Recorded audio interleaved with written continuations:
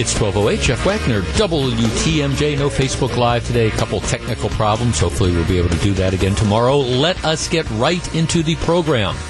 Now, by way of background, I told you a couple of weeks ago, I came back from our river cruise, and it was on the Danube. And we started in Hungary, actually Budapest, and then worked our way through Austria, ended up back in the extreme eastern portions of Germany. So wonderful trip, interesting history, but a lot of the river cruise centered on going through Austria.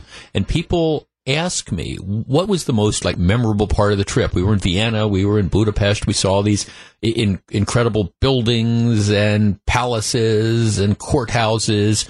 But to me, and I've told this story on the radio before, the most, and maybe it's because I'm a history nerd and I say that proudly, the most troubling, and as I think back on the trip, my biggest memory comes in this little town called Linz, which is sort of one of the it's like the third largest, I said little town, I guess it's the third largest city in Austria. But our boat docks in Linz, and that's where if you want to go down to Salzburg and take the Sound of Music tour, they bus you down there. So we went on that trip, but I got a chance to spend a little bit of time in Linz. And I'm in the town square in Linz, and the guide says, well, we're not proud about this part of our history, but if you look over there, and it's this second floor balcony over what at the time was the town hall, but it still opens up onto this giant, town square area. The guide says in March of 1938, that's where Adolf Hitler stood when he announced the annexation of Austria. And the guide also says, we're not proud of this, but we had somewhere between 50 to 80,000 people who were standing there cheering him. Now, one of the big issues in history is whether Austria was sort of taken over or whether they went willingly to become part of the German Reich. But and that's, as I've been telling people, since I've been back, well, what do you remember most? I said, it's this balcony. It's this second floor balcony. And in, like I say, May or March of 1938, you have Adolf Hitler standing on this, and you have 50 to 80,000 people just cheering him on. And how could people have not seen what a monster that this guy was going to be? It's this incredible historical thing, and they haven't changed the balcony. It's right there where it was, and you can just almost picture how it must have been. And you wonder, how could people go along and do something like this? And it's just, it continues to frankly haunt me, since I saw it several weeks ago. Which brings me to the story that is now getting international attention. Last spring, the class of 2019 at Baraboo High School has a junior prom. The prom is off campus. But, all the guys, and there's an enormous number of guys, they're all dressed up in tuxedos and things like that. Now, I don't know where they were when this photo was taken, but they all pose on the steps of a building. And if you want to see the photo, you can text the word Baraboo, Baraboo, to 414-799-1620. But this picture is now all over. And the kids are all standing there, and they are making what appears to be, again, the extended right hand. It looks like the Adolf Hitler, the Fuhrer salute. And they're doing this. All their hands are extended. Now, this picture was taken months ago, and there appears to be at least some question as to why it was taken. Did the official photographer for the event direct them to do it? What exactly happened? And nobody knows for sure. But you've got all the kids that, have their hands extended as in that particular salute. This picture has been circulating for months, and apparently it was posted from the beginning on the website of the guy that was the official photographer for the group. So, I assume this thing has been circulating for quite a while. Like I say, this was taken in the spring at the junior prom, and now here we are. It's we're pushing mid-November, so it's been around for presumably 5-6 months. But somebody notices it a couple days ago and says, "What's going on here?" And then, of course, it goes viral. So now you have the huge controversy. The school district has issued a statement. Let me see. Let me get the most recent statement. Here's the school district. small print. Early this morning, a photo that was taken last spring of some Baraboo School District students who appear to be making extremely inappropriate gestures began circulating on social media. The district has confirmed at this time that the photo was not taken on school property or at a school-sponsored event. I don't know about that last part because everything that they're talking about on the internet suggests that this was in advance of a junior prom. But the district says it's not at a school-sponsored event. I don't know why you have if it's not a school-sponsored event, I don't know why you have all the kids dressed up in tuxedos. It looks like a pre-prom type of photo. The school district is investigating the situation, is working with parents, staff, and local authorities. If the gesture is what it appears to be, the district will pursue any and all available and appropriate actions, including legal, to address this issue. With that, we want to be very clear. The Baraboo School District is a hate-free environment where all people, regardless of race, color, religion, creed, sex, sexual orientation, gender identity, national origin, or ancestry, are respected and celebrated. All right, and that's signed by Dr. Lori Miller, the superintendent of schools. All right, so that's what the school district has to say. All right, if this is what it seems to be, which is the gesture, this has been around for several months.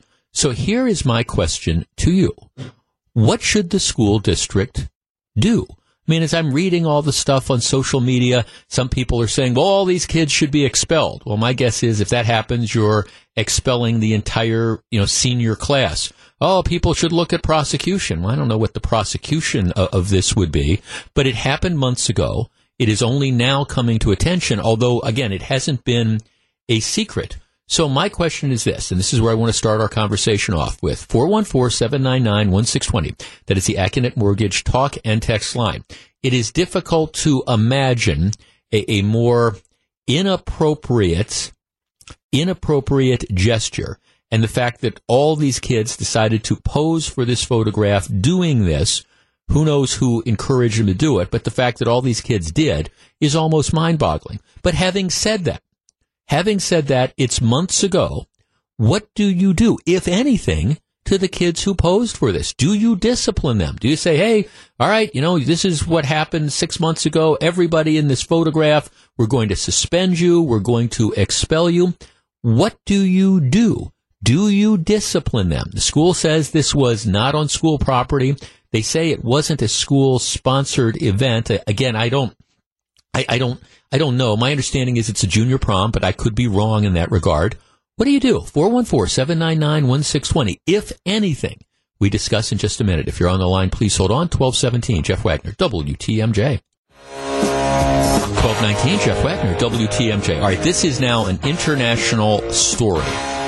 You have a bunch of kids from Baraboo. Presumably this was last spring at their junior prom.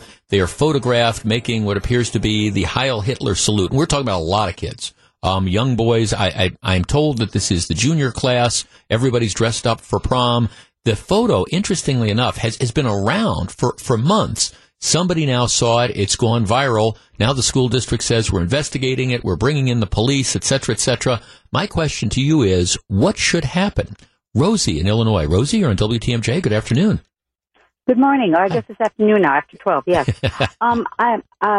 Go Pack. I'm from Milwaukee originally. As a former school teacher, I think that it's time that people hold their kids accountable.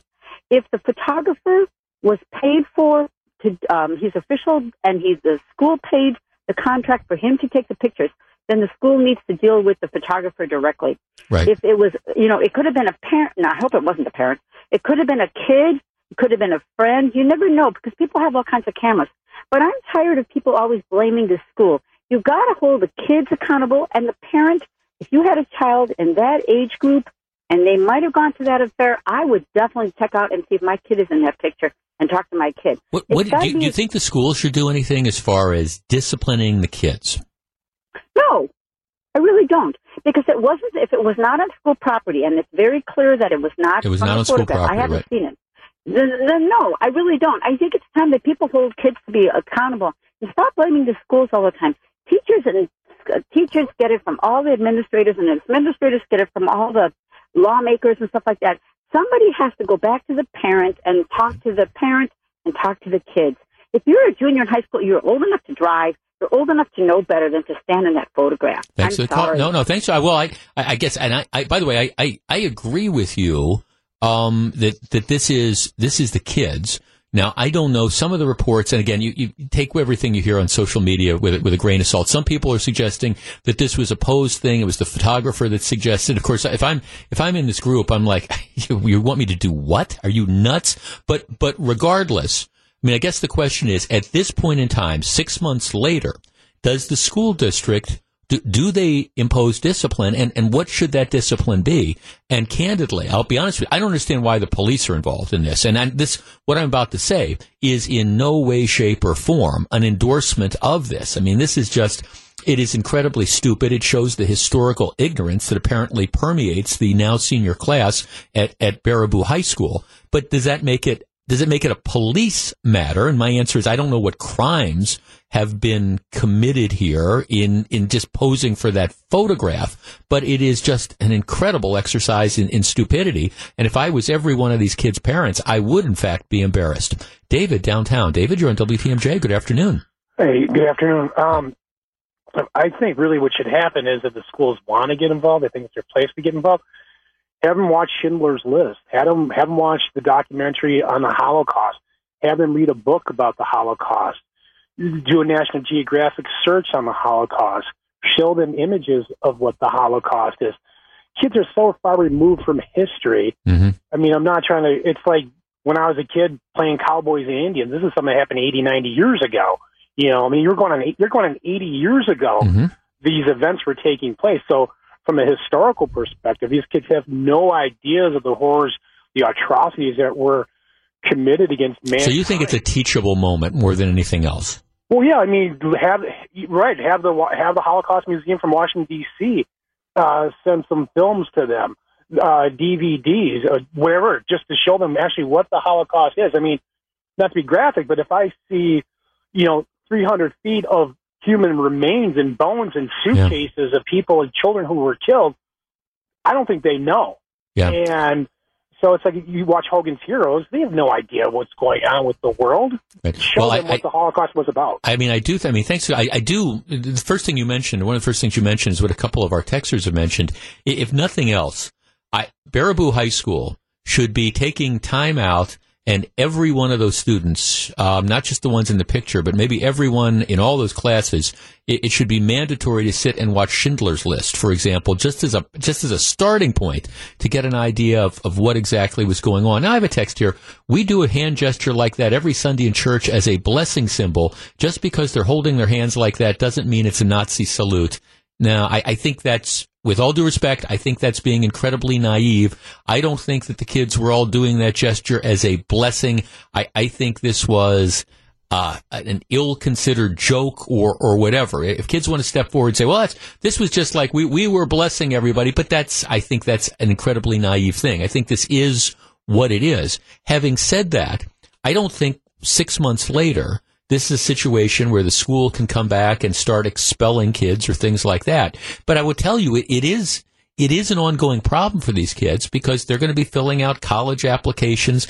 And now this is another one of these examples of how when you do stupid things and it ends up on the internet, you've got all these kids that are now in this photograph making, or at least the vast majority of them, are making gestures that many are going to interpret being exactly what I interpret them being. 414-799-1620. Chuck in Madison. Chuck, you're on WTMJ. Hi, Jeff. How are you doing today? Real well, thank you. Should the school do something to these kids? I don't think an expel or suspension is in order, but I agree with the last caller. I thought, let's say there was a senior trip or something, that would have to be to the Holocaust Museum in Washington, D.C., and at the parents' expense, they'd have to write a report in order to graduate or certainly attend a prom or something like that. But I like the idea of watching Schindler's List, read some books, Diary of Anne Frank, and then writing a report of what they learned. Yeah, I think something like that. I mean, as far as discipline, I think the school is very limited as to what it it can do, especially if this is off the school grounds. Now, again, I don't understand where they say it's not a school-sanctioned event, because all the reports seem to suggest that this is the junior prom, and I would think that the junior prom would be a school-sanctioned event. But maybe I'm wrong that it wasn't at the junior prom. Maybe these reports are correct. But I don't see anything that's here criminally, and I think if the school were to try to discipline these kids, they'd be looking at a lawsuit that they would probably end up losing, which isn't to say that it is not exactly a teachable moment. And I do think it's fair for the school district to conduct an investigation as to how did this picture get taken.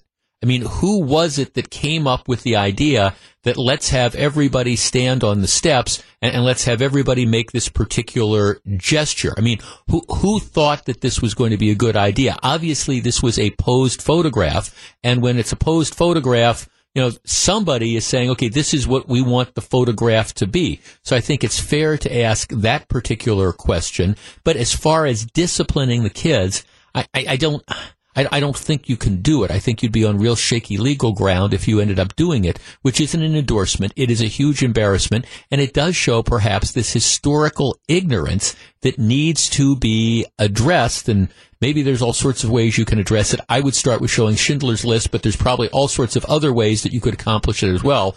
Bottom line is Baraboo is in the national and international news, and not in a very good way. It's 12:28. Jeff Wagner, WTMJ. It's 12:38, Jeff Wagner, WTMJ. When I was a freshman in high school back in the day, there was, everybody had to take a foreign language, as I recall. And the foreign language that I wanted to take was Russian. They had offered Russian to the previous, groups of incoming students. And I thought, don't ask me why I thought Russian would be cool. It's just that everybody takes French and, German and, Spanish, and I thought it'd be cool to learn Russian. So I signed up for that. Well, they did away with the class. They ended up saying not enough freshmen signed up for Russian. And what their philosophy was, they said, look, unless we have like a core nucleus, we're not going to allow incoming classes to start unless we think that there's going to be enough people that'll take it to make it worth it for offering it for 4 years. So they said, we're scaling back. We're not offering Russian. Not enough people are taking it. So then, for reasons, I took Latin. I ended up taking Latin, and I enjoyed it. But the number of, I think ultimately they ended up doing away with the Latin class as well. Now, since I started it, there were enough people to get through. But I was with pretty much the same class of people for 4 years as we went through Latin. But ultimately, I think they ended up doing away with Latin because not enough people were taking it. It's a simple situation of supply and demand. It's not like it's not worthwhile to teach Latin. But if you're in a public school and there's not that many people that want to take Latin, well, okay, you get to a point where it just doesn't make economic sense to offer it. It's just the way it works. Which brings me to the alma mater of my producer, Gru, University of Wisconsin, Stevens Point. Now, Gru, I actually went on their Wikipedia page today, and it listed all the most memorable graduates from UW Stevens Point, and you are not on that list yet.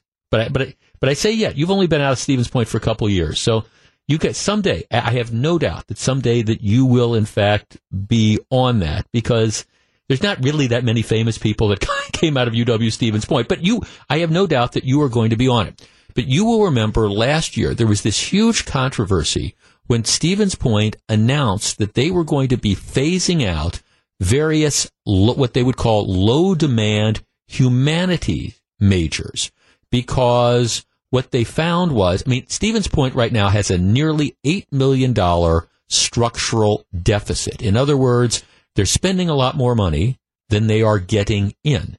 And so what they were doing is they're looking at this saying, okay, well, let's look at some of the programs that we are offering that might be extremely worthwhile, but that nobody's taking.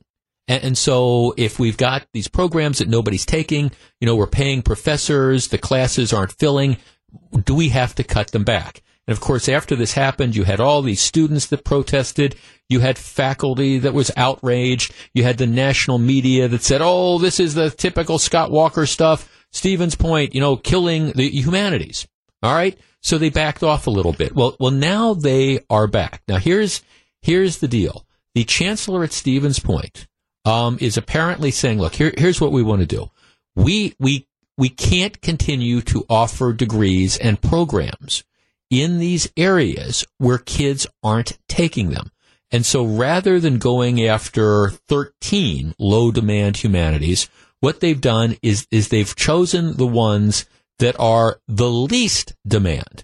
And they're looking at actually dropping the programs. What are those majors? French, German, geology, geography, history, and an art degree program. And so people are now, they're starting to scream. Well, what do you mean? What do you mean you're going to drop the history program? Well, I mean, here's the numbers. UW-Stevens Point has about a little over 7,700 students. Okay, 7,700 students. The number of kids who choose history as a major, in 2013, there were 146. Last year, there were 76. Right? It's dropped down to 76 out of 7,700 are choosing history as a major. And so I think the university is looking at this and saying that there's just not enough demand at Stevens Point University, University of Wisconsin, Stevens Point, for this particular major. And by phasing out these various programs, and they're not going to do it overnight, but they're going to say that everybody who's enrolled in this major, we're going to guarantee that we're going to continue it so you can proceed and get your degree over the next couple of years, but we're not going to offer it to new students. So the people that are there now that signed up to be a history major, you're still going to be able to get your history degree. You're still going to be able to get your French degree or your degree in German. But moving forward, they're not going to take anybody in, and that means that they're going to be able to save some money. They're going to be able to cut some professors and, again, streamline it. And one of the things that they say is that what we want to do is we want to start looking at this university in general, and we want to start trying to focus what we are teaching and translate this into things that might actually help people in their careers, and things that people are taking. And believe me, this isn't a knock on being a history major. My late wife was a history major. So, I mean, I appreciate there's a value. And nobody is talking about eliminating history majors from the entire UW system. But Stevens Point is simply saying, we don't have enough kids that are taking these programs to make it worthwhile to do it. It's just not cost effective. If you've got a university of 7,700 kids and you've only got 76 that are history majors, it doesn't make any sense. So let's tee this up. 414-799-1620. That is the Accunet Mortgage talk and text line. Look, I have nothing against these various liberal arts majors. I don't. French, German, these are all history, geography, geology. They are all worthwhile areas of study. But if the reality is that there's not enough kids taking them, it doesn't seem to me that you can continue to offer them. Just like back in the day, I wanted to take Russian, but there weren't enough kids that signed up to take Russian, so they couldn't offer the program. All right, is Stevens Point wrong in scaling this back? 414-799-1620. That's the Accunet Mortgage talk and text line. And I'm sure there's now going to be a whole new wave of protests. How can you get rid of the history department? Well, it's supply and demand, and nobody is demanding this particular major. 414-799-1620. If you're on the line, please hold on. We continue the conversation. 1245, Jeff Wagner, WTMJ.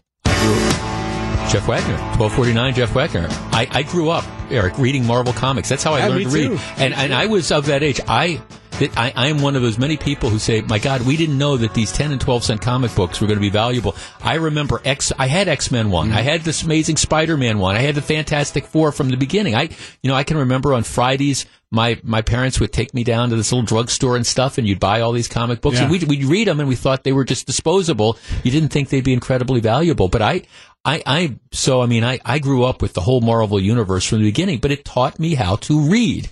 And so you started reading the comic books, and I remember I'd bug my father saying, what's this word or what's that word or whatever. Sure. And then, that's the gift of reading. And so I'm never embarrassed by that. You started reading comic books, and then it grew to reading all sorts of other things. Well, not even that, too. It taught a lot of people how to draw and how to, actually use their imagination. I mean, really, the guy is immortal. He's an icon. He and Jack Kirby, who created a number of those. There's still a word.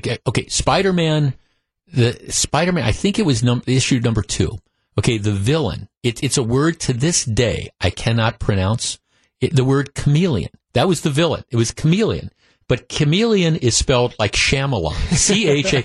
And I remember I couldn't get it. I couldn't get that the H was silent. Mm-hmm. To this day, when I see the word chameleon in print, I think back to the villain. I think it was Spider-Man number 2. Maybe it was 1, whatever. No, it's Spider-Man number 2, because the Vulture was the villain in Spider-Man number 1. Good. But, useless trivia.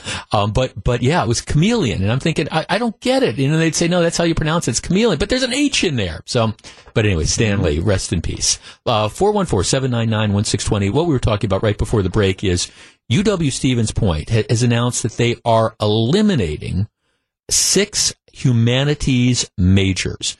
No more French, no more German, no more geography, no more geology, no more history, and then, an art major as well. And some people are screaming bloody murder. Oh, this is the end of the humanities. And Stevens Point is saying, look, we're running a huge structural deficit. And the problem here is nobody is taking the courses. They've got 76 people who are enrolled as history as their major. That is out of 7,725 students. And they're just saying, look, there's just not enough people there to support, offering these majors anymore. So they say when the kids who are currently enrolled in them are done, that's going to be it. I think this is what they have to do. Roger in Waupun. Roger, you're in WTMJ. Good afternoon. Hello. Thank you for taking my call. Yes, sir. I really have to question how anybody can criticize a taxpayer-funded institution for using good sense when it comes to their expenditures. I mean, we're talking about supply and demand. The demand isn't there. If we keep putting out the supply, it's just a waste of taxpayer dollars. So I, for one, as a taxpayer, I'm glad to see, and not terribly surprised to see, that these officials are using good sense.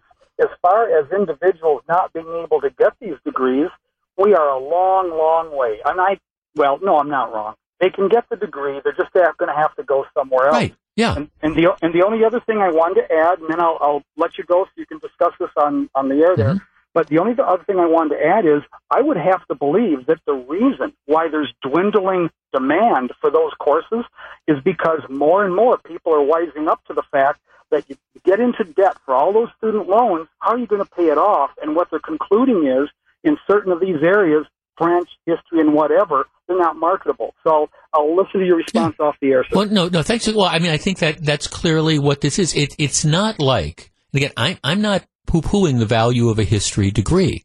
But if at a particular university there's not enough kids that are going there to participate in the history program, well, then my response is then that school shouldn't be offering it. And yeah, that just means that you can't get it at Stevens Point. So if you want a history degree, you have to go to, I don't know, you have to go to, La Crosse.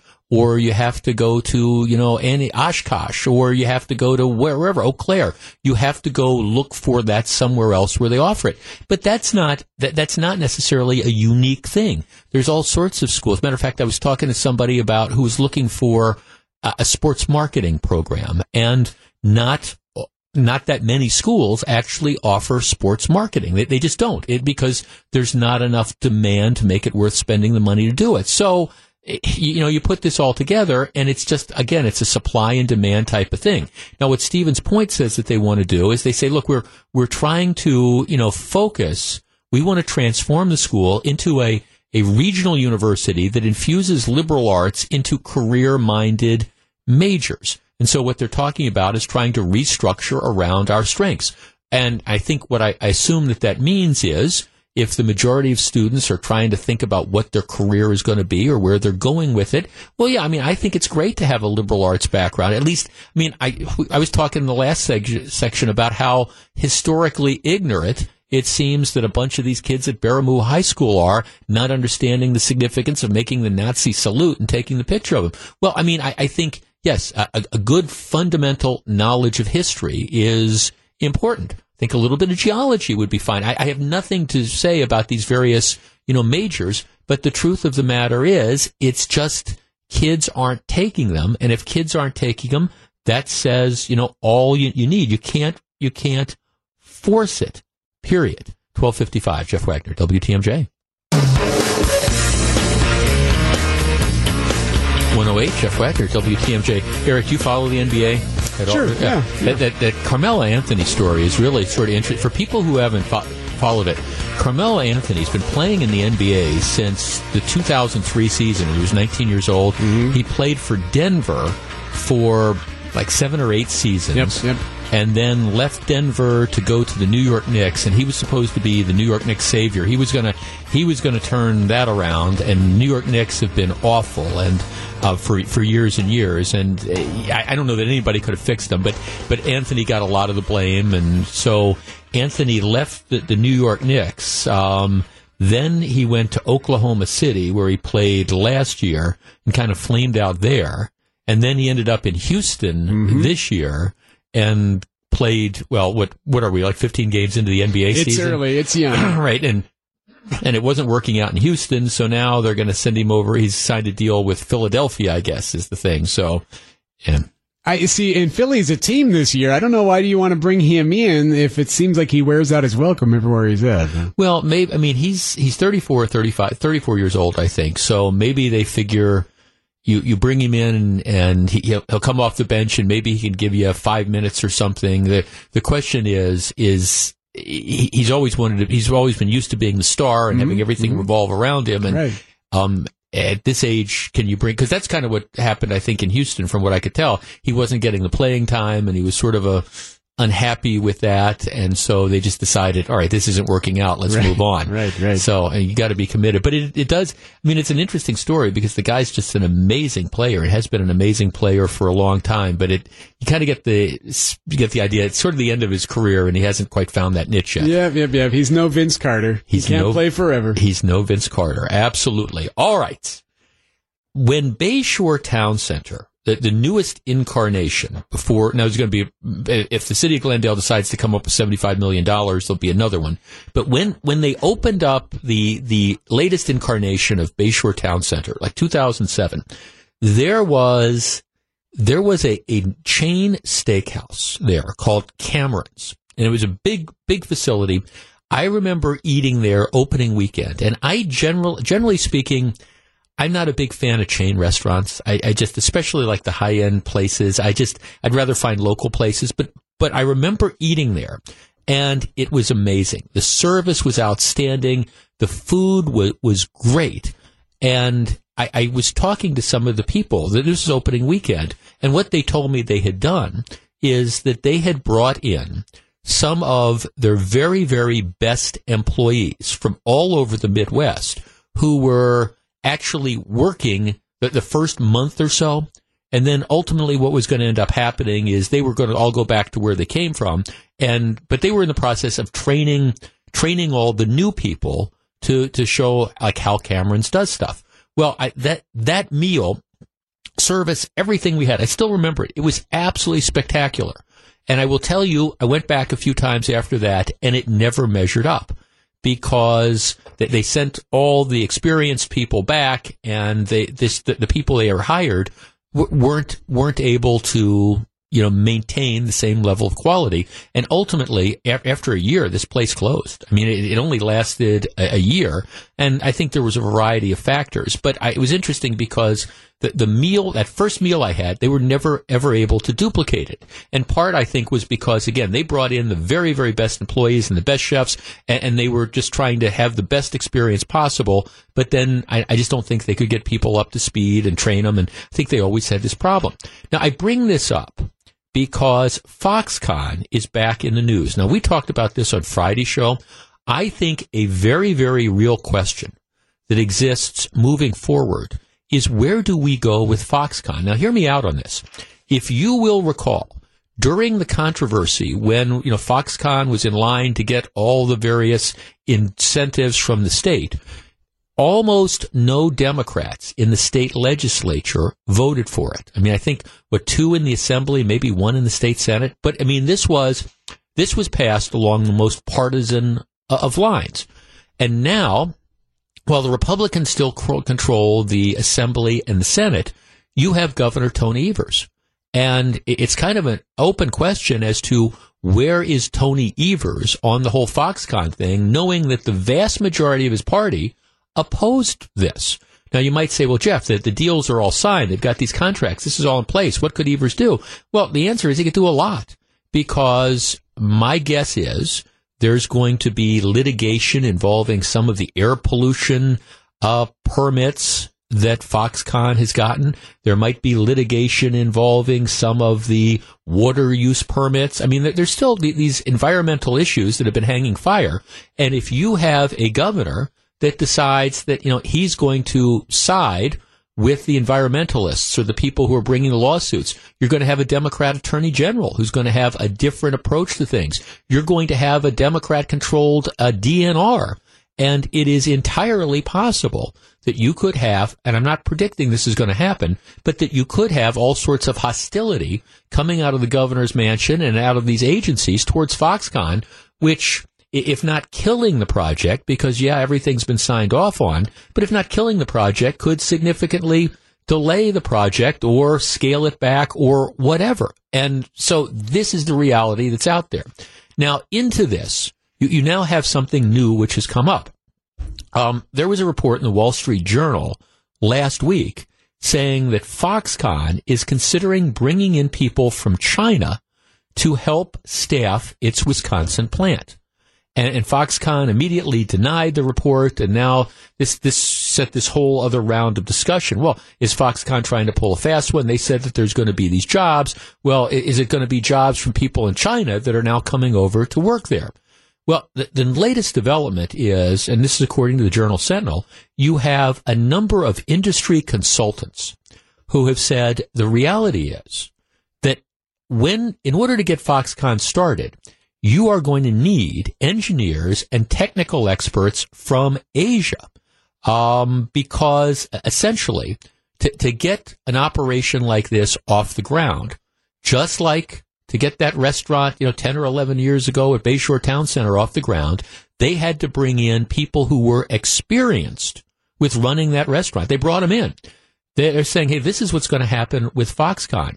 They're going to require experienced, and trained engineers who are familiar with the type of stuff that Foxconn does.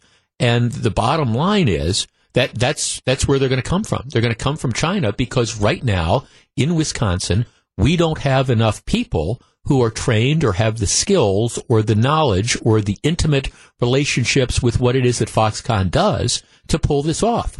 So while Foxconn isn't saying this, these analysts are saying, it's quite likely that you're going to see, at least initially, people from Asia, probably people from China, that are going to be coming in to handle a lot of these more complex tasks. All right, 414-799-1620. That's the Accunet Mortgage talk and text line.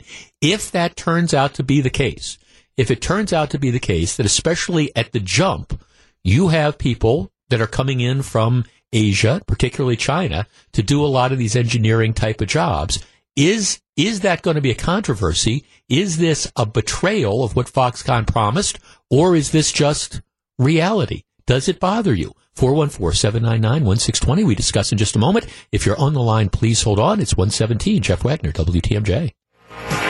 It's 119, Jeff Wagner, WTMJ. Okay, there was a report in the Wall Street Journal last week saying, hey, Foxconn may be bringing in people from Asia to help staff the new plant. And there's a report in the Journal Sentinel where they're talking to industry analysts and saying, well, they're probably going to have to do that, because if they don't bring in, right now what they're doing is something completely new. We don't do this in the United States. And so if you want to get the thing set up, you're going to have to bring in engineers, people from China and Asia, at least in the beginning, to help get it up and running. You need this help well, okay, if they do this, is this a betrayal of their promises? Should we look down our nose at Foxconn? Should we say, okay, here they're trying to pull a fast one. This isn't just jobs in Wisconsin or Illinois or whatever. They're even considering bringing in people from China. My point would be, at the beginning, if you don't have people from Wisconsin or from the United States who have experience and the ability to do this, you don't have any choice but to bring in people from overseas who know what they're doing. And then, gradually you integrate people from the United States. Let's start with Mike in Milwaukee. Mike, you're first. Good afternoon. Yeah, I think, if you're going to build and promise all these jobs, then, why do you need to bring in people from overseas? Why not just build a factory overseas like everybody else did? Well, because ultimately, first of all, this isn't all the jobs, but for some of the skilled jobs, if you don't have anybody... Of course, we're going to have to bring in a few guys. Right. We could understand that.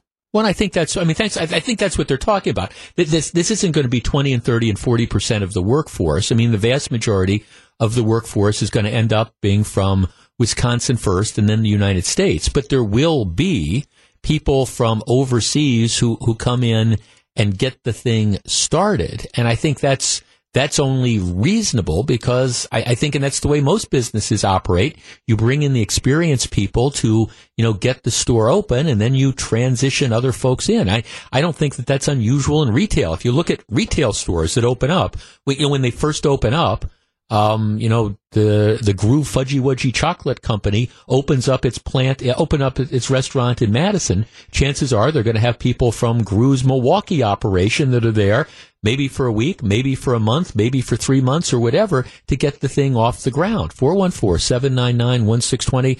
Let's talk to Lewis on the South Side. You're on WTMJ. Good afternoon. Yeah, I think this is no big deal. Standard practice. How many U.S. companies over the decades have sent their personnel over to countries when they started new companies? It's something that should be expected, and it shouldn't change anything unless, they continue to bring in workers over a period of time. Well, right. And Foxconn says, hey, look, we're committed to, when we're committed to staffing this operation with, people from the United States. We're looking at Wisconsin, but we're going to be looking out through the region. But you're right. In the beginning, you need people who know what they're doing. You need people who are familiar with their operation. And since there's no operation like this in the United States yet, it seems to me it means you got to bring in people from overseas to help get the thing running. Yeah, no, thanks for calling. And if that means, I don't know how long that is. Does that mean that the top level people and the managers are here for a year or 2 years or 3 years or whatever? I don't know. My guess is, at the end of the day, that the vast majority of people working at Foxconn from the beginning, the vast majority are going to be people from Wisconsin, from the Midwest, and then from the United States. Does that mean that there's going to be a percentage, 5%, 10%? I don't know. Perhaps people, in the training sessions or whatever, who are from China. Well, I would be shocked otherwise, because you need people who know what they're doing. That's one of the great things about Foxconn, I think, and why it has the potential to be transformative, and why I hope like heck that you don't have the Evers administration coming in and deciding that they're going to try to use the regulatory power they have to throw a cold blanket on this. Because I think, again, whether it's a Republican operation or a Democrat operation, I don't care about that. I think that 5 or 10 years down the road, this is going to be a game changer for the Wisconsin economy. I could be wrong. Maybe some of those people who were naysayers, during the whole conversation, maybe they'll be proved to be right. But I don't think so, and I certainly hope not. But at the beginning, I'm not surprised that Foxconn, if they bring in, again, skilled people who've worked on these types of facilities before, that would only make sense to me. Let's talk to Howie in Elkhorn. Howie, you're on WTMJ. Hello. Hi.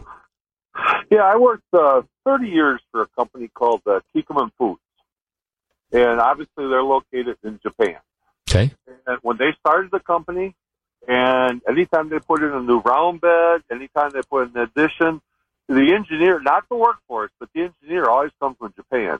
And they treated us tremendously. And there was just a small portion of the people, department heads were from Japan. Right. And that was it. And it never affected anything. It was the best paying job in Wallace County for non-skilled labor. Right. And it only makes sense because The people in Japan had that experience that they needed, so they brought them in. But it didn't mean that there weren't lots of jobs for people in Walworth County. That's absolutely right. There's 170 employees there, and maybe 15 to 20 were Japanese tops. Yeah. No, thanks. I think that's what they're looking at. I mean, here's an interesting text. Foxconn has already put $10 million up to UW-Madison for developing engineers to take these positions. No one in the area is capable of implementing these practices to produce these products here yet. Foxconn has a plan.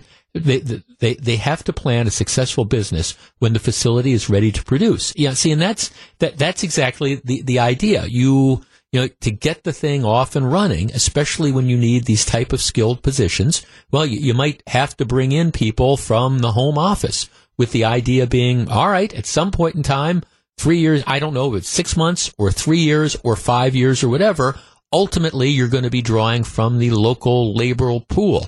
Let's talk to John in Brookfield. John, good afternoon. Hi. Hi, John. It's about the same thing is when you have people coming from wherever they come from to fill these positions, they still have to live here. They're still going to be paying for apartments, homes, what have you, whether they come from the U.S. or from China. You know, they're still going to be here. You know, our labor force is big, but after Amazon took quite a few of them, you know, I don't know how many more skilled laborers you're going to have that are readily available. You know, well, and especially this type of school. I mean, especially this type of skill. I mean, it's not. Totally. I mean, you need to. Okay, they do something that we don't do in the United States now. We're going to start doing it after they set up. No, thanks. I mean, I guess I see this whole thing as much ado about nothing, and there's all these different concerns, and is Foxconn lying, et cetera, and will this be a basis to give us a chance to renege? No, I mean, to me, this is just it is a business thing, and I bring this topic up because I will tell you, I am concerned that you might, with the change of administrations, have again a change of attitude with regard to Foxconn. My belief has always been that if Jim Doyle had put together the Foxconn deal, every single Democrat who voted against it would have voted for it. Well, now that Tony Evers is coming in, I'm hoping the Democrats recognize the benefit this can have, and instead of trying to figure out ways to delay or kill Foxconn, again, through the regulatory process, I'm hoping everybody gets on board and recognizes that this is going to be good for the state of Wisconsin, which is good for people regardless of whether you're a Republican or whether you're a Democrat. It's 128, Jeff Wagner. It's 135, Jeff Wagner. WTMJ, the Bucs are back home after a tough West Coast road trip against three potential playoff teams. They went 2-2. That is a great outcome, including big win in Denver. They almost never win in Denver. They won in Denver last night, and of course the big win last Thursday night against Golden State. The Bucs look to get back to their winning ways as they welcome the Memphis Grizzlies to town. Ted Davis is on the call, and our coverage starts at 7 o'clock. Is that tonight? Is the Bucs playing tonight? No, or is that? No. Okay, so our promo is wrong. All right. Okay. Got it. All right. But the Bucs are back in town, so that's good. That's a good thing. All right. Mississippi, there are, after the elections last Tuesday, you still got a couple of elections that are undecided. They've still got 10% of the ballots to count in Arizona, and you've got the complete cluster bumble that is going on in Florida, which, well, it's Florida, it's a mess. There's one other Senate race which is yet to be decided, and that is in Mississippi. Mississippi is a very, very Republican state. The way it works in Mississippi is, for the general election, you have multiple candidates who are on the ballot, not just one Republican, not just one Democrat, but multiple candidates. And what happens is, if one of the candidates fails to get 50% of the vote plus one vote, then you go into a runoff with the top two candidates. Following me?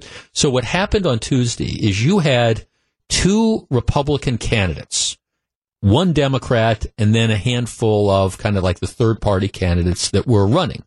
The top vote getter was the incumbent Senator Cindy Hyde Smith. She had been appointed by President Trump. She got 41.5% of the vote, 367,000 votes. The number two, but that was only 41% of the vote. The number two vote getter was a guy named Mike Espy. He was the Democrat who was running. He was the Secretary of the Department of Agriculture during Bill Clinton's first term. He'd been in Congress as well.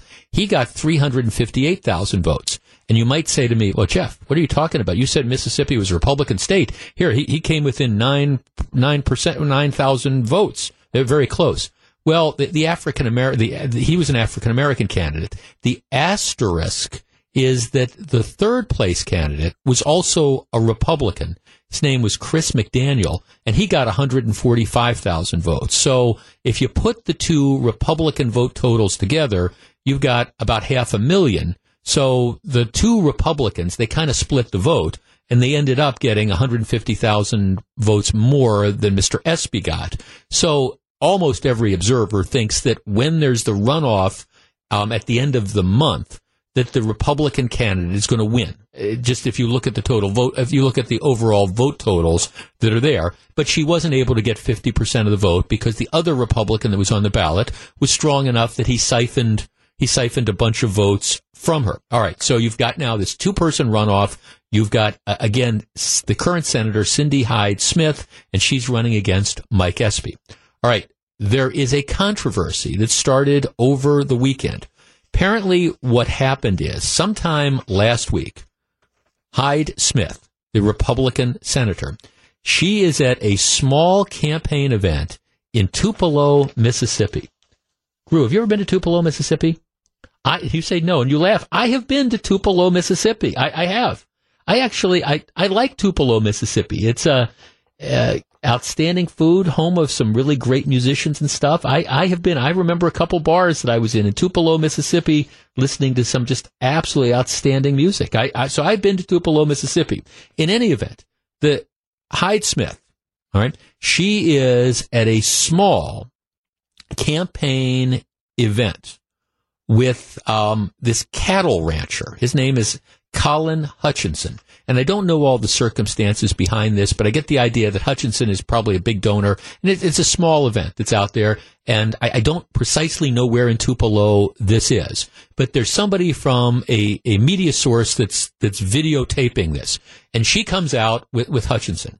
And Hutchinson talks to the group about, how he's known her and what a wonderful person she is, et cetera, et cetera. And then she gets up to speak.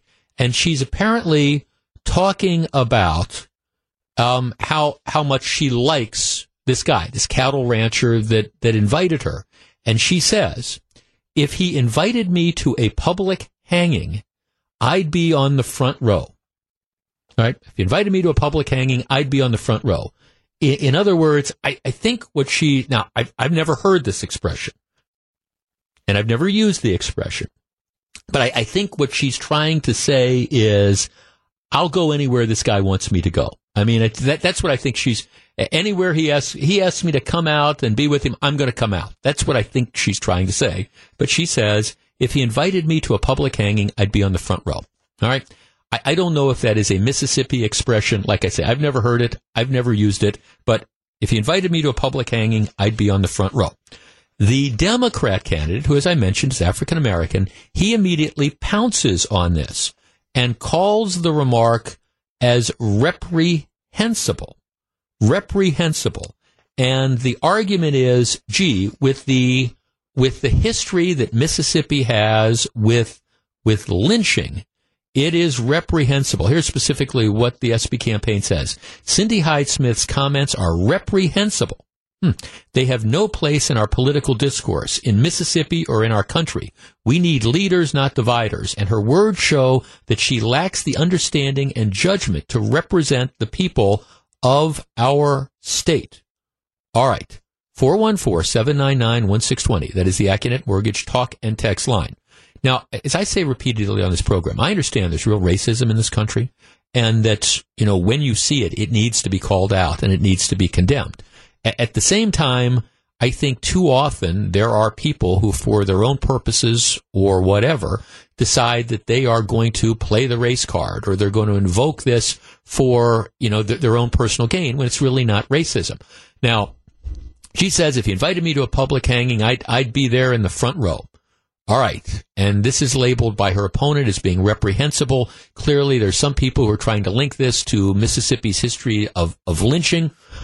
I think it's a peculiar reference. Is it racist? Is it really reprehensible? 414-799-1620. That's the Accurate Mortgage Talk and Text line. Because now, again, what's happened is you have the candidate, this case the Democrat, who who everybody thinks he's going to lose because, again, you count up the Republican votes and the Republicans got 150,000 more.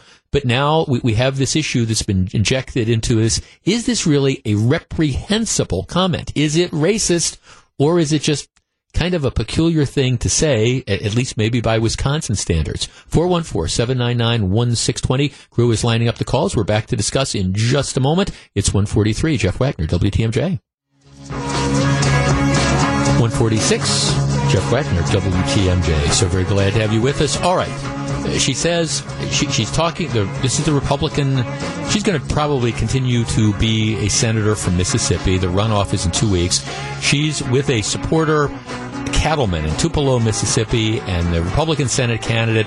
She's talking, I think, in the context of how she loves him, how she'd go anywhere, that he asked her to come. And she says something to the effect of, I'd go to a public hanging. If he invited me to a public hanging, I'd be in the front row. Right? Now, is this, I find this to be an odd statement. Is it racist? Is it reprehensible? Or is it just kind of an odd thing to say? 414-799-1620. Let's start with Russ in Wauwatosa. Hi, Russ. This is Ralph. Ralph in Wauwatosa. Hi, Ralph. Hey, Jeff. How you doing? I just want to say I'm a fellow Nicolay graduate, so I just want to wish you well on that. Go Knights. Go. Yeah. I don't think the comment was really reprehensible or racist. I just think it was absolutely stupid. Yeah, I guess I'm trying to figure out if this is like a common expression in Mississippi, and I don't think so. It's just a bizarre analogy to use. Hey, he's my old friend. I would go anywhere. If he invited me to this, I'd be in the front row. Why you chose a public hanging? Why you chose to use the phrase public hanging is beyond me. It's just odd. Exactly, Jeff. I don't understand why she chose that expression. I mean, there's thousands of expressions and ways you can express yourself. Why choose something that could possibly have been misread as something racist or bad? Right, exactly. No, thanks. It is a very odd choice of words. Again, unless this is some colloquialism, and I don't really think it is. I mean, again, the whole universe of analogies that you could give. I really like this guy. We've been friends for a long time. I'd go anywhere. If he invited me to, I don't know, whatever. I'd be sitting in the front row. You could pick out anything. Now, at the same time, reprehensible is a pretty big word to throw around. In all honesty, I mean, do I think it's odd? But again, see, part of it is, and while I think this is an odd thing to say, one of the things that is frustrating to me is that you have people who try to seize on things and try to say, okay, we're going to view this, we're going to view this as racism, and it's not racism. It's just kind of an odd thing to say, or we're going to be offended by this. Well, I mean, I wonder how many of the people are really offended by it, or whether they think they should be offended by it. I think it's an odd thing to say. Beyond that, I don't know what the significance is. 414-799-1620. Jeff in Brookfield. Jeff, you're on WTMJ. Good afternoon. Hi, Jeff. How are you? Good. What do you think about all this, sir? I just think that it's a very, very poor choice of words. Yeah. It's certainly, I don't think it's reprehensible in any way. In my opinion, it's just it's odd. It is playing the race card. I hate to say it, Jeff, but that's what it is. It's election hysteria. Right. I mean, it is. I mean, thanks for, and it's an effort to try to exploit. It's an effort to try to exploit, this particular issue. Now, I mean, look, I don't know anything about this particular Senate candidate. I don't know, and she's actually a senator now. I don't know if there's some sort of history that you can point to. But with regard to, again, and believe me, I'm mindful of the whole history of the civil rights movement in the South and the way African Americans were treated over the years. And I'm aware of the whole of what, went on with the lynchings and the things like that. I'm just saying that I don't see this because, look, here's the truth. When I think of public hangings, I think of the old Western movies and stuff, and I don't think that it's exclusively, people of one race that ended up getting, hung in the Old West. That's kind of what I think of. But I guess if people want to see these things, all right, you get to see it. But reprehensible, really? 414-799-1620. Scott in Greendale. Scott, you're on WTMJ. Good afternoon. Hey, Jeff, my friend. Okay, so I'm going to take probably an unpopular viewpoint on this, and I just want to say, totally conservative. You know this, but my man, being down in Greenville and spending some time down there when my career first started, this is the South, and they still have a lot of issues. And I think it's weird for us, but down in that region, man, public hangings, it does go back to the time of black and white racial issues. So you think this is a dog whistle thing, essentially? Is she sending out a message? I don't know her, and I don't want to go so far as to say she's a racist, obviously. But I will just tell you, I think we think it's so odd that she used it because it is so out of bounds. At least, I would have to tell you, at least, I would not vote for her just based on that. You got to know what your surroundings are. You got to have some common sense. You got to know who you're running against. You got to know where you live, et cetera, et cetera, et cetera. Interesting. I mean, would I not vote for her if and again, I have not followed the Mississippi Senate runoff race, so I don't know where she stands on all the different issues vis-a-vis Mike Espy. My guess is she's a lot more conservative than Mike Espy would be. That's just my guess, but I think it's probably a pretty safe one. Would I not vote for a candidate because she used this, what I think is odd phrase, but again, this doesn't strike me as being overtly racist, and it doesn't strike me as being reprehensible. It just strikes me as being odd. Would I not vote for her if I agree with her on 90% of the issues and I agree with the other guy on 30% of the issues? Would this be something that stopped me from voting for her? I don't think so. Now, obviously, this is going to get a lot of attention. The runoff, I think, is at the end of the month. I want to say it's November 26th or November 27th or something like that. And this is an issue, and clearly the SB forces are trying to use this as an issue to try to help make up what appears to be a gap. Sorry, I just don't see this as racist. I don't see it as reprehensible. But especially if you're a conservative running, I think you always need to be mindful of what you say. My guess is this was just some sort of odd reference off the top of her head, but now it's kind of blown up, and I guess the voters of Mississippi get to decide how big a deal it is. 153, Jeff Wagner, WTMJ. It's 207, Jeff Wagner, WTMJ. There was a time back in the day when Saturday Night Live was genuinely funny. Now, they did political humor from time to time, but it wasn't all political humor. It was like a broad-based sort of thing, and sometimes it was satire, and sometimes it was parody, and sometimes it was just bizarre, but it was funny. And I think one of the things that's happened over the last several years is Saturday Night Live, now it's pure political humor, and it's pure left-wing political humor, and that's what they do, and that's okay. They've carved out a certain niche. Now, there's a huge chunk of the public that doesn't watch them, but that's okay. It's going to be left-wing political humor, and that's what they strive to do, and I guess they do it okay.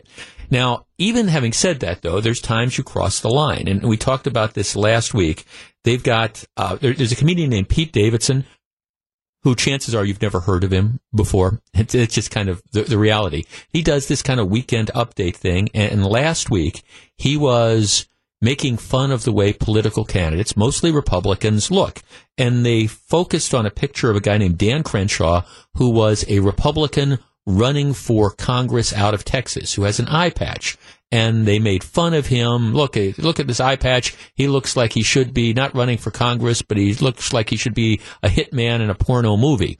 And then Davidson goes on to say, I know he lost his eye in the war or something, but whatever. And the crowd roars. And we talked about this last week, that the truth of the matter is that Dan Crenshaw is a former Navy SEAL who lost his eye when an IED exploded in Afghanistan when he was on his third tour of combat.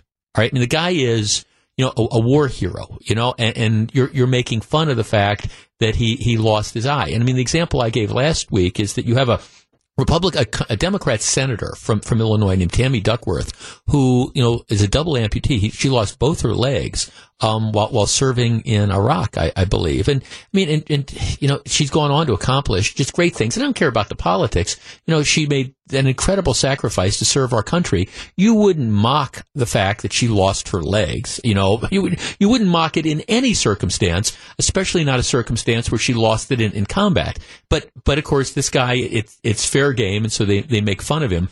And equally as disappointing is the fact that, you have the comedian, quote unquote, who makes the joke. You have the audience who all laughs at it. I mean, what does that say about the people in the audience? Well, anyhow, Saturday Night Live got a ton of blowback for this, and during the week, they had nothing to say about it, although one of the guy's castmates said, well, he kind of feels terrible about this, especially since his father lost his life in the attack on 9/11, and it's just, I think everybody knows that they went too far.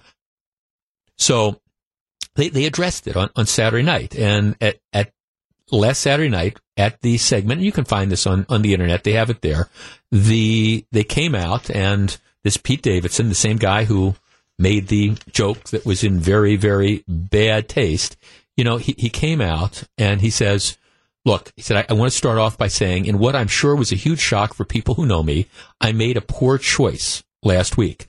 I mean this from the bottom of my heart. It was a poor choice of words. The man, and he's referring again to Dan Crenshaw, is a war hero. He deserves all the respect in the world. And if anything good came of this, maybe it was that for one day, the left and the right finally came together to agree on something. Then he said that and he uses an expletive that you can apparently say on the radio, you can say on Saturday Night Live, but I don't feel comfortable saying it on the radio. But he said, okay, everybody can agree that I'm a blank. At which point in time, Dan Crenshaw, who won his race, he's congressman-elect, he comes on the set and he says, you think? And then they say, thank you for coming. And he said, well, thanks for making a Republican look good. And they apologize. And then what happens is, appropriately, they give Crenshaw, then they put up this Pete Davidson's picture, and Crenshaw makes fun of that for a couple things. But then, he has a serious thing. And this is, again, Lieutenant Commander Crenshaw. He looks at the camera, and he gets to say the following. I think it's completely appropriate given that it's Veterans Day today. He says, there's a lot of lessons to learn here. Not that just that the left and right can still agree on some things, but also this. Americans can forgive one another. We remember what brings us together as a country and still see the good in each other. This is Veterans Day weekend, which means that it's a good time for every American to connect with a veteran. Maybe say thanks for your service, but I would actually encourage you to say something else. Tell a veteran, never forget. When you say never forget to a veteran, you are implying that as an American, you are in it with them, not separated by some imaginary barrier between civilians and veterans, but connected together as a grateful fellow American who will never forget the sacrifices made by veterans past and present, and never forget that those we lost on 9/11, heroes like Pete's father. So I'll just say, Pete, never forget. And then they shake hands. I, as somebody who was very, very critical of Saturday Night Live and this sketch last week and the people who laughed at it. I mean, credit where credit is due. I think this was an incredibly appropriate way to acknowledge that, they had gone too far. And I think the apology seemed to be heartfelt. We'll see where it goes from here. But I also think it was very, very good that Saturday Night Live gave Congressman-elect Crenshaw the opportunity to make that statement, which is maybe something that some of the people who, for example, were in the audience a week ago who were laughing at this reference, maybe they needed to hear it. But I credit where credit is due. Saturday Night Live shouldn't have done what they did 2 weeks ago, but I think they did an appropriate thing in trying to make it right last Saturday, and they deserve credit for that. All right, when we come back, run, Hillary, run? Stick around. It's 2:14. Jeff Wagner, WTMJ. It's 2:17. Jeff Wagner, WTMJ. Moving forward, I think in Wisconsin, it's going to be very interesting to see what the future of the Republican Party is. And by that I mean for really the last, 20-plus years. You've had the future and the whole Wisconsin revolution when it comes to conservatism. I mean, it's been led by, I think, Paul Ryan, Scott Walker, and a handful of other people. Well, all right, Scott Walker lost his reelection effort last Tuesday. Paul Ryan stepped down, as Speaker of the House. So those guys who I think have been very, very transformative on the national level and on the state level, they're gone. And it will be interesting to me to see, what is the future of the Republican Party in the state of Wisconsin? Where are the leaders going to come from? Is it going to be more people from Scott Walker's generation? Or are you going to see like a new generation of people, come forward, people who are in, their 20s and 30s? And time is going to tell. And candidly, I have some thoughts as to who might be the upcoming rising stars and things like that. But it's going to be interesting to see that emerge because there is a changing of the guard. And this happens in politics. It happens often. And then again, sometimes what's old is new again. There is a real interesting opinion piece in the Wall Street Journal, and it's written by a guy, actually two guys, who were the pollsters and senior advisors to Bill and Hillary Clinton from 1995 to 2008. So, I mean, these are people who were close to Bill and Hillary for years. The conventional wisdom was that after Hillary Clinton lost to Donald Trump in 2016, that was it. Right now, she's 71 years old, so 2 years from now, she'd be 73, 74-ish when she would take office. But the thinking was, okay, Hillary Clinton, she ran, what would be now, I guess 10 years ago, she ran against Barack Obama, couldn't beat Obama.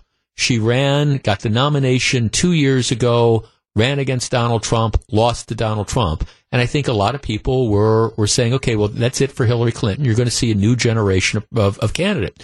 And it has been true. If you watched the last year or so, the run up to the midterms, you do have this new generation of candidates, or at least new faces that are out there. You have Elizabeth Warren, you have Cory Booker, you have the senator from New York. You have a number of people who are firmly on the left who appear to be like falling all over themselves to try to position for themselves to run for president. So it was with interest I saw this story that was posted today. Here's what it says. And again, these are pollsters for the Clintons. Hillary will run again. And they go on to predict, reinventing herself as a liberal firebrand, Mrs. Clinton will easily capture the 2020 nomination. So not only do they think she will run, but they believe that she will be nominated. Here's the first paragraph. Get ready for Hillary Clinton 4.0. More than 30 years in the making, this new version of Mrs. Clinton, when she runs for president in 2020, will come full circle, back to the universal health care promoting progressive firebrand of 1994. True to her name, Mrs. Clinton will fight this out until the last dog dies. She won't let a little thing like two stunning defeats stand in the way of her claim to the White House. And then, it goes on to talk about, the different versions of Hillary Clinton and how originally, she was going to reform health care, and then she kind of, dialed it back and was trying to kind of tamp down some of the edges that people might have found to be kind of off-putting, et cetera, et cetera. But it goes on to say, hey, this is different. Mrs. Clinton has a 75% approval rating among Democrats, an unfinished mission to be the first female president, and a personal grievance against Mr. Trump, whose supporters pilloried her with chants of lock her up. This must be avenged. Expect Hillary 4.0 to come out swinging. She has decisively to win the Iowa caucus goers who never warmed up to her, but they will now see her as a strong partisan left-leaning and all-Democrat, one with the guts, the experience, and the steely-eyed determination to defeat Mr. Trump. She has had 2 years to get over what she did wrong and how to take him on again. And then it talks about how Richard Nixon came back from his loss to John Kennedy, won the presidency in 1968. All right. 414-799-1620. That is the Acunet Mortgage talk and text line. Now, the piece goes on to talk about how you've got this next generation of Democrats who've kind of been in the back, been waiting for the last decade for the Clintons to kind of fade from the scene. And it says, okay, they're going to be fuming, but the idea is they predict that Hillary's going to run, and I don't know, that this next version may in fact win. So let's tee this up. 414-799-1620. That is the Accunet Mortgage talk and text line. Hillary in 2020. Do you think it's going to happen? Should it happen? Would it be a success? And I would be particularly interested hearing from people who have no intention of voting for President Trump, but, is Hillary the candidate? Is this her time? Finally. 414-799-1620. I'll tell you where I come down on this, and we'll discuss in just a moment. If you're on the line, please hold on. Hillary 2020. Good idea. 222, Jeff Wagner, WTMJ. 224, Jeff Wagner, WTMJ. All right. There's one of our texts. I'm sure the right wing is ecstatic that their imaginary bogeyman may run again, but Hillary Clinton is not running. I would vote for her 100 times over, but it's not going to happen. The Democratic candidate will be younger and charismatic. Think Beto O'Rourke, who is the guy that lost to Ted Cruz in Texas. All right. 414-799-1620. Now, candidly, I don't know about Beto O'Rourke, but I've thought that I thought that 2020 would be a change. I believe it would be a changing of the guard, that you do have this next generation of Democrats, the people that are kind of been waiting in the wings for the last 10 years. I thought somebody like that would come forward. But this story I'm looking at, the Wall Street Journal, says, forget what Hillary's saying. She is all in, and they think that she might be able to win the nomination. Katie in Burlington. Katie, you're on WTMJ. I would love it if she ran, because I think it would be the nail in the coffin for the Democratic chances of taking over in 2020. I can't imagine that there are not people, Democrats, that are like, her time is done. We talk about 2 years of her reflecting on what she did wrong. I think the problem is she's the one that's wrong. You can repackage it 10,000 times. You can dip a turd in glitter. It's still a turd. I mean, I just cannot believe that she would. At this point, she's running for herself. She's not running for the office, for serving the country. It would but the argument would be that she's wanted to be president for the longest time, that the voters have recognized that in 2016 they made a mistake, and that she's experienced, she's ready to go. That would be the argument. This is not Susan Lucci and the Emmys. This is the United States president. It's not like we owe her anything. It's not like, you put in time and you automatically get it. It's not like a prize. It's an office. And I think at this point she's running for herself. It's just for her and her ego and her legacy. And I can't believe that Democrats really want that. That really is kind of the question. Now, here's a text. Why not? She had 1 million more votes than Trump, which didn't count, but they tell everybody your vote counts. Okay, I don't even know where to go with that. We don't elect presidents by popular vote. We elect them by electoral votes, and this you got to get over. Hillary lost. You got to get over that. I just think it's going to be interesting. Would Democrats really embrace her again, or would you want somebody again, younger, more vibrant, kind of the new wave, the future? I guess I've always thought one of the problems that it had is that the Clintons are the past. They might be, Bill, they keep off the campaign trail, but Hillary, might be respected, might be sort of a senior type advisor. But would Democrats really nominate Hillary again? Lucy on the West Side. Lucy, you're on WTMJ. Hi, I told your screener I had just been reading the article right before you started talking about it. When I started reading it, I thought it was satire. I don't think it is. No. I am a Democrat. Right. And I have voted for Hillary Clinton. But are you and your audience old enough to remember Robert Taft? Taft was even before my time, Lucy. Okay. He was a very, very famous and well-respected Republican. Right.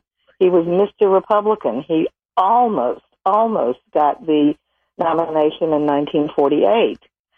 He didn't, and that was the high point of his career, but he kept running for president. Right. With diminishing returns. Right. I'm not going to sit here and trash Hillary Clinton, but I think It's time to move on. Her time has come and gone. Yeah. Yeah, no, right. It's not a question of trashing her. I mean, but I agree. I mean, I was kind of stunned by this as well because she ran against Barack Obama and couldn't get the nomination, and then had the nomination in her own right. If I was a Democrat, I'm looking forward to that next generation. I'm saying, okay, I want to find a liberal firebrand. I want to find somebody that can beat Donald Trump, but that's not necessarily somebody who's going to be, in her mid-70s when she runs. Not to knock people in their mid-70s, but I want that next generation. And one more thing, and then go away. The article mentions that she has such a high approval rating right now. Right. But the reason she has such a high approval rating right now is because she's not running, right, and people feel that she didn't get a fair shake or that she was treated poorly. And right. I detest those people who scream, lock her up. If I could throw something at them, I would. Right. But that rating will evaporate if she's in the ring again.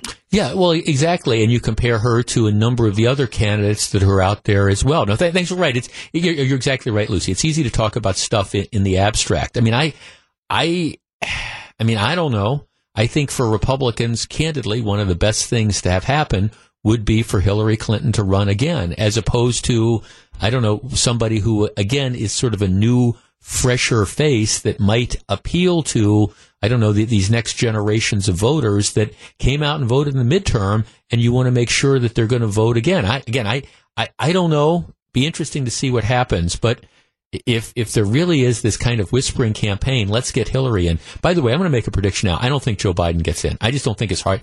I think Joe Biden would be a very, very formidable candidate. He's in his mid-70s too, and I think he's just kind of at a point where, okay, enough is enough. I predict he does not get into the race. I think whoever gets the nomination is going to be, again, a newcomer onto the national stage. Just saying.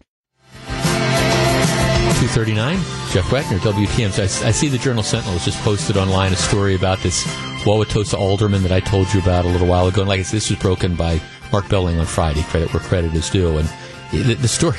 Okay, and this is this woman. It's just, she was elected last April. She was behind the whole, let's turn Wauwatosa into a sanctuary city thing. And she volunteers to be a poll worker. That's fine. And she shows up wearing a T-shirt that's got a picture of Donald Trump's hair on it with an obscenity in another language. It's again, think what Robert De Niro said, at the Tony Awards. And it's a reference to that with regard to the president's hair. And the woman shows up as a poll worker wearing this kind of stuff. I mean, really? Apparently on her Facebook page, she says, while volunteering as a poll worker, I wore a shirt that included a profanity in another language. The decision to wear the shirt was a lapse in judgment. I would like to apologize to any voters or poll workers that were offended by the language. Okay, it's not just the language, which is, I guess, one issue, but it's also that she's wearing this anti-Trump T-shirt, including the language. I mean, do I think it's a violation of state law? I don't know. I mean, they tell poll workers, they're poll workers, not to do this stuff, but it is indicative of what is going on in Wauwatosa. I mean, seriously, that you have an elected official who thinks that this is a good idea. And then, well, I'm sorry if the language was inappropriate. Well, it's not just the language. It's all things put together. It's this anti-Trump T-shirt that you decide to wear to a polling place. Now, again, I don't understand. You can hate the president all you want, but seriously, these are elected officials. You would expect a 14-year-old in high school to have a better sense of judgment than this, and the impulse control of more than a fruit fly, which apparently isn't true of at least one elected official out in Wauwatosa. All right, let us switch gears. Ever since I was a kid, I could always remember. I couldn't wait till I turned 16 so that I could get a car. Get my driver's license and get a car. I mean, one of my parents' gift to me before my 16th birthday is I got to take driver's license. I didn't have to wait till the summer. My birthday's in May. I didn't have to wait till the summer to take driver's ed. My 16th birthday present was they let me take driving lessons at one of these private places so that by the time on my 16th birthday, I got to go down to the DMV. I got to take the road test, and I got my driver's license. Got it. Okay, on my 16th birthday. Okay, after that, so now you got the driver's license. So, you're free. You can drive. It's a whole different world. And then after that, my next goal was I want my own car. So I can remember, saving and things like that. And I can still remember my parents' cars that I drove when I was in high school. And then I can remember like the first car I had after I bought it. I wanted that. I wanted that freedom. I had that love affair with the automobile that many of us share. Well, it's interesting because that love affair with cars may be ending. And I'm looking at a really interesting story that there's some new surveys that are out which are suggesting that people like my producer, Gru, who is between the age of 22 and 37. You're between 22 and 37, right? All right. About half of adults in that age group, 22 to 37, say that a car is not worth the money that they have to spend on insurance and maintenance and parking and all that, and that they would rather be doing something other than driving. Then they interview all these people who say, hey, we know how to drive, but we've never owned a car. We don't want one. They quote one guy saying, it's expensive. It's a headache in the city. I have to worry about parking. I have to worry about insurance, repairs, finding a trustworthy mechanic, and gas. I don't really see the benefit except maybe once in a blue moon, going, I don't know, to some place out in the suburbs. And then I could either rent a zip car or I could just take an Uber there. And then what it goes on to do, and it's not that young people or millennials aren't buying cars, but they're not necessarily buying them as much. Here's one of the surveys. Millennials might be buying cars, but they're sharing them more often. Or they may have cars they use on weekends only and therefore invest a lot less in it because they're going to use rideshare during the week. The place the vehicle is in the mindset of younger consumers is shifting because they have more options and more opportunities. All right, let's tee this up. Our number, 414-799-1620. That is the Acunet Mortgage talk and text line. All right, so, the reality is that nowadays, everybody's got the Uber app or the Lyft app that's on their phones. You have more mass transit options, but even with that, the idea back in the day, the idea of the American dream was, hey, I want to get a car. And as soon as I get enough money, I'm buying a car, and I'm going to drive the car because the car gives me that level of freedom.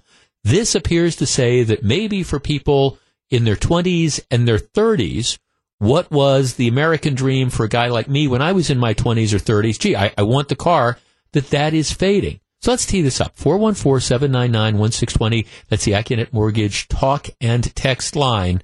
All right.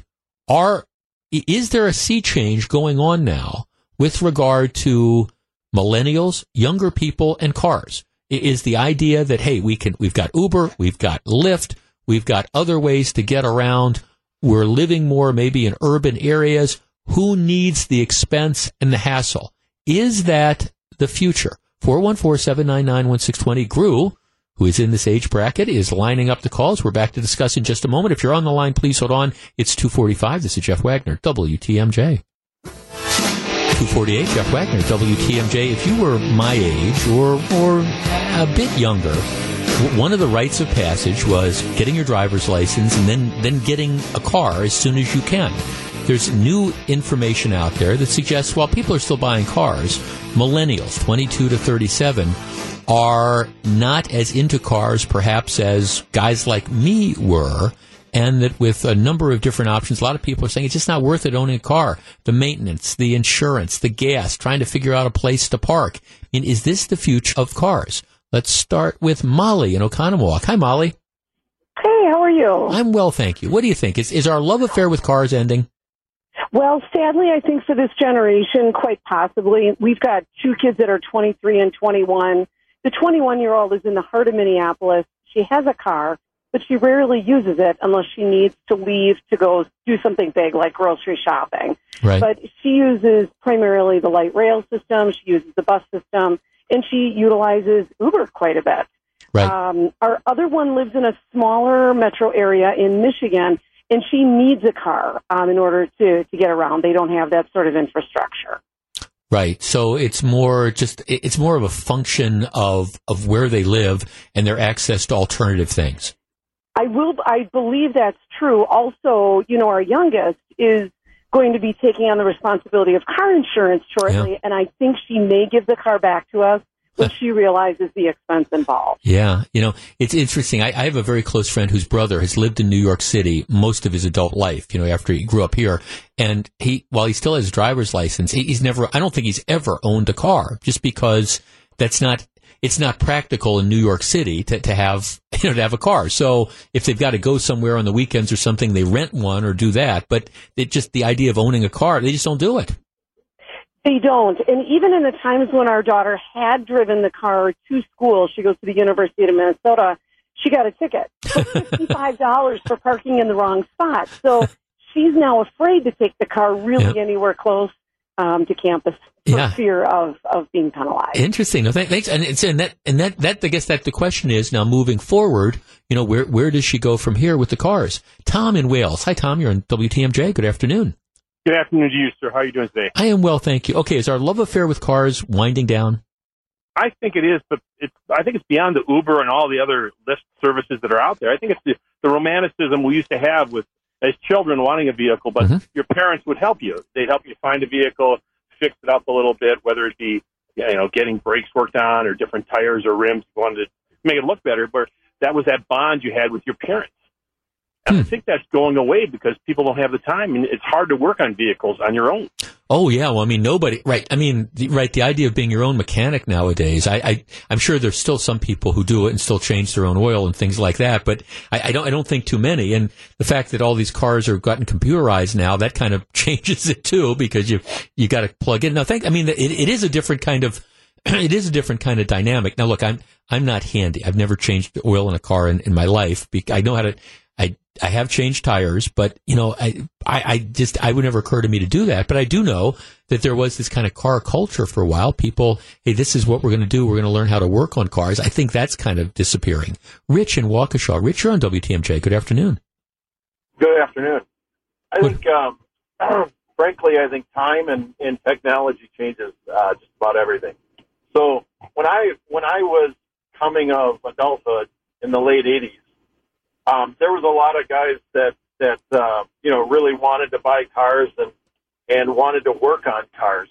But the way that cars are designed now, they're hard to do that yourself. Yeah, it's all computer. You need the computer hookup that tells you what the problem is. Yeah, you have to take it into a technician, so it doesn't allow for that. But also the millennial generation, we grew up in the 80s and the booming 90s. Right. Right. So we didn't have as much money concerns, frankly, like those that the millennials. They grew up during the Great Recession, the war times, etc. And they're frankly very frugal. But and maybe they're realizing smartly, frankly, that a car is not a status symbol like it used to be decades ago. Yeah. It's now just viewed as a means of transportation. And frankly, it's always been a depreciating asset, except for the extreme premier price status symbol cars. Well, I think it is very expensive. Sure. And if they can get away with another mode of transportation, they'll do it. Yeah, no, and I think you're onto something, Rich. No, thanks to I do look.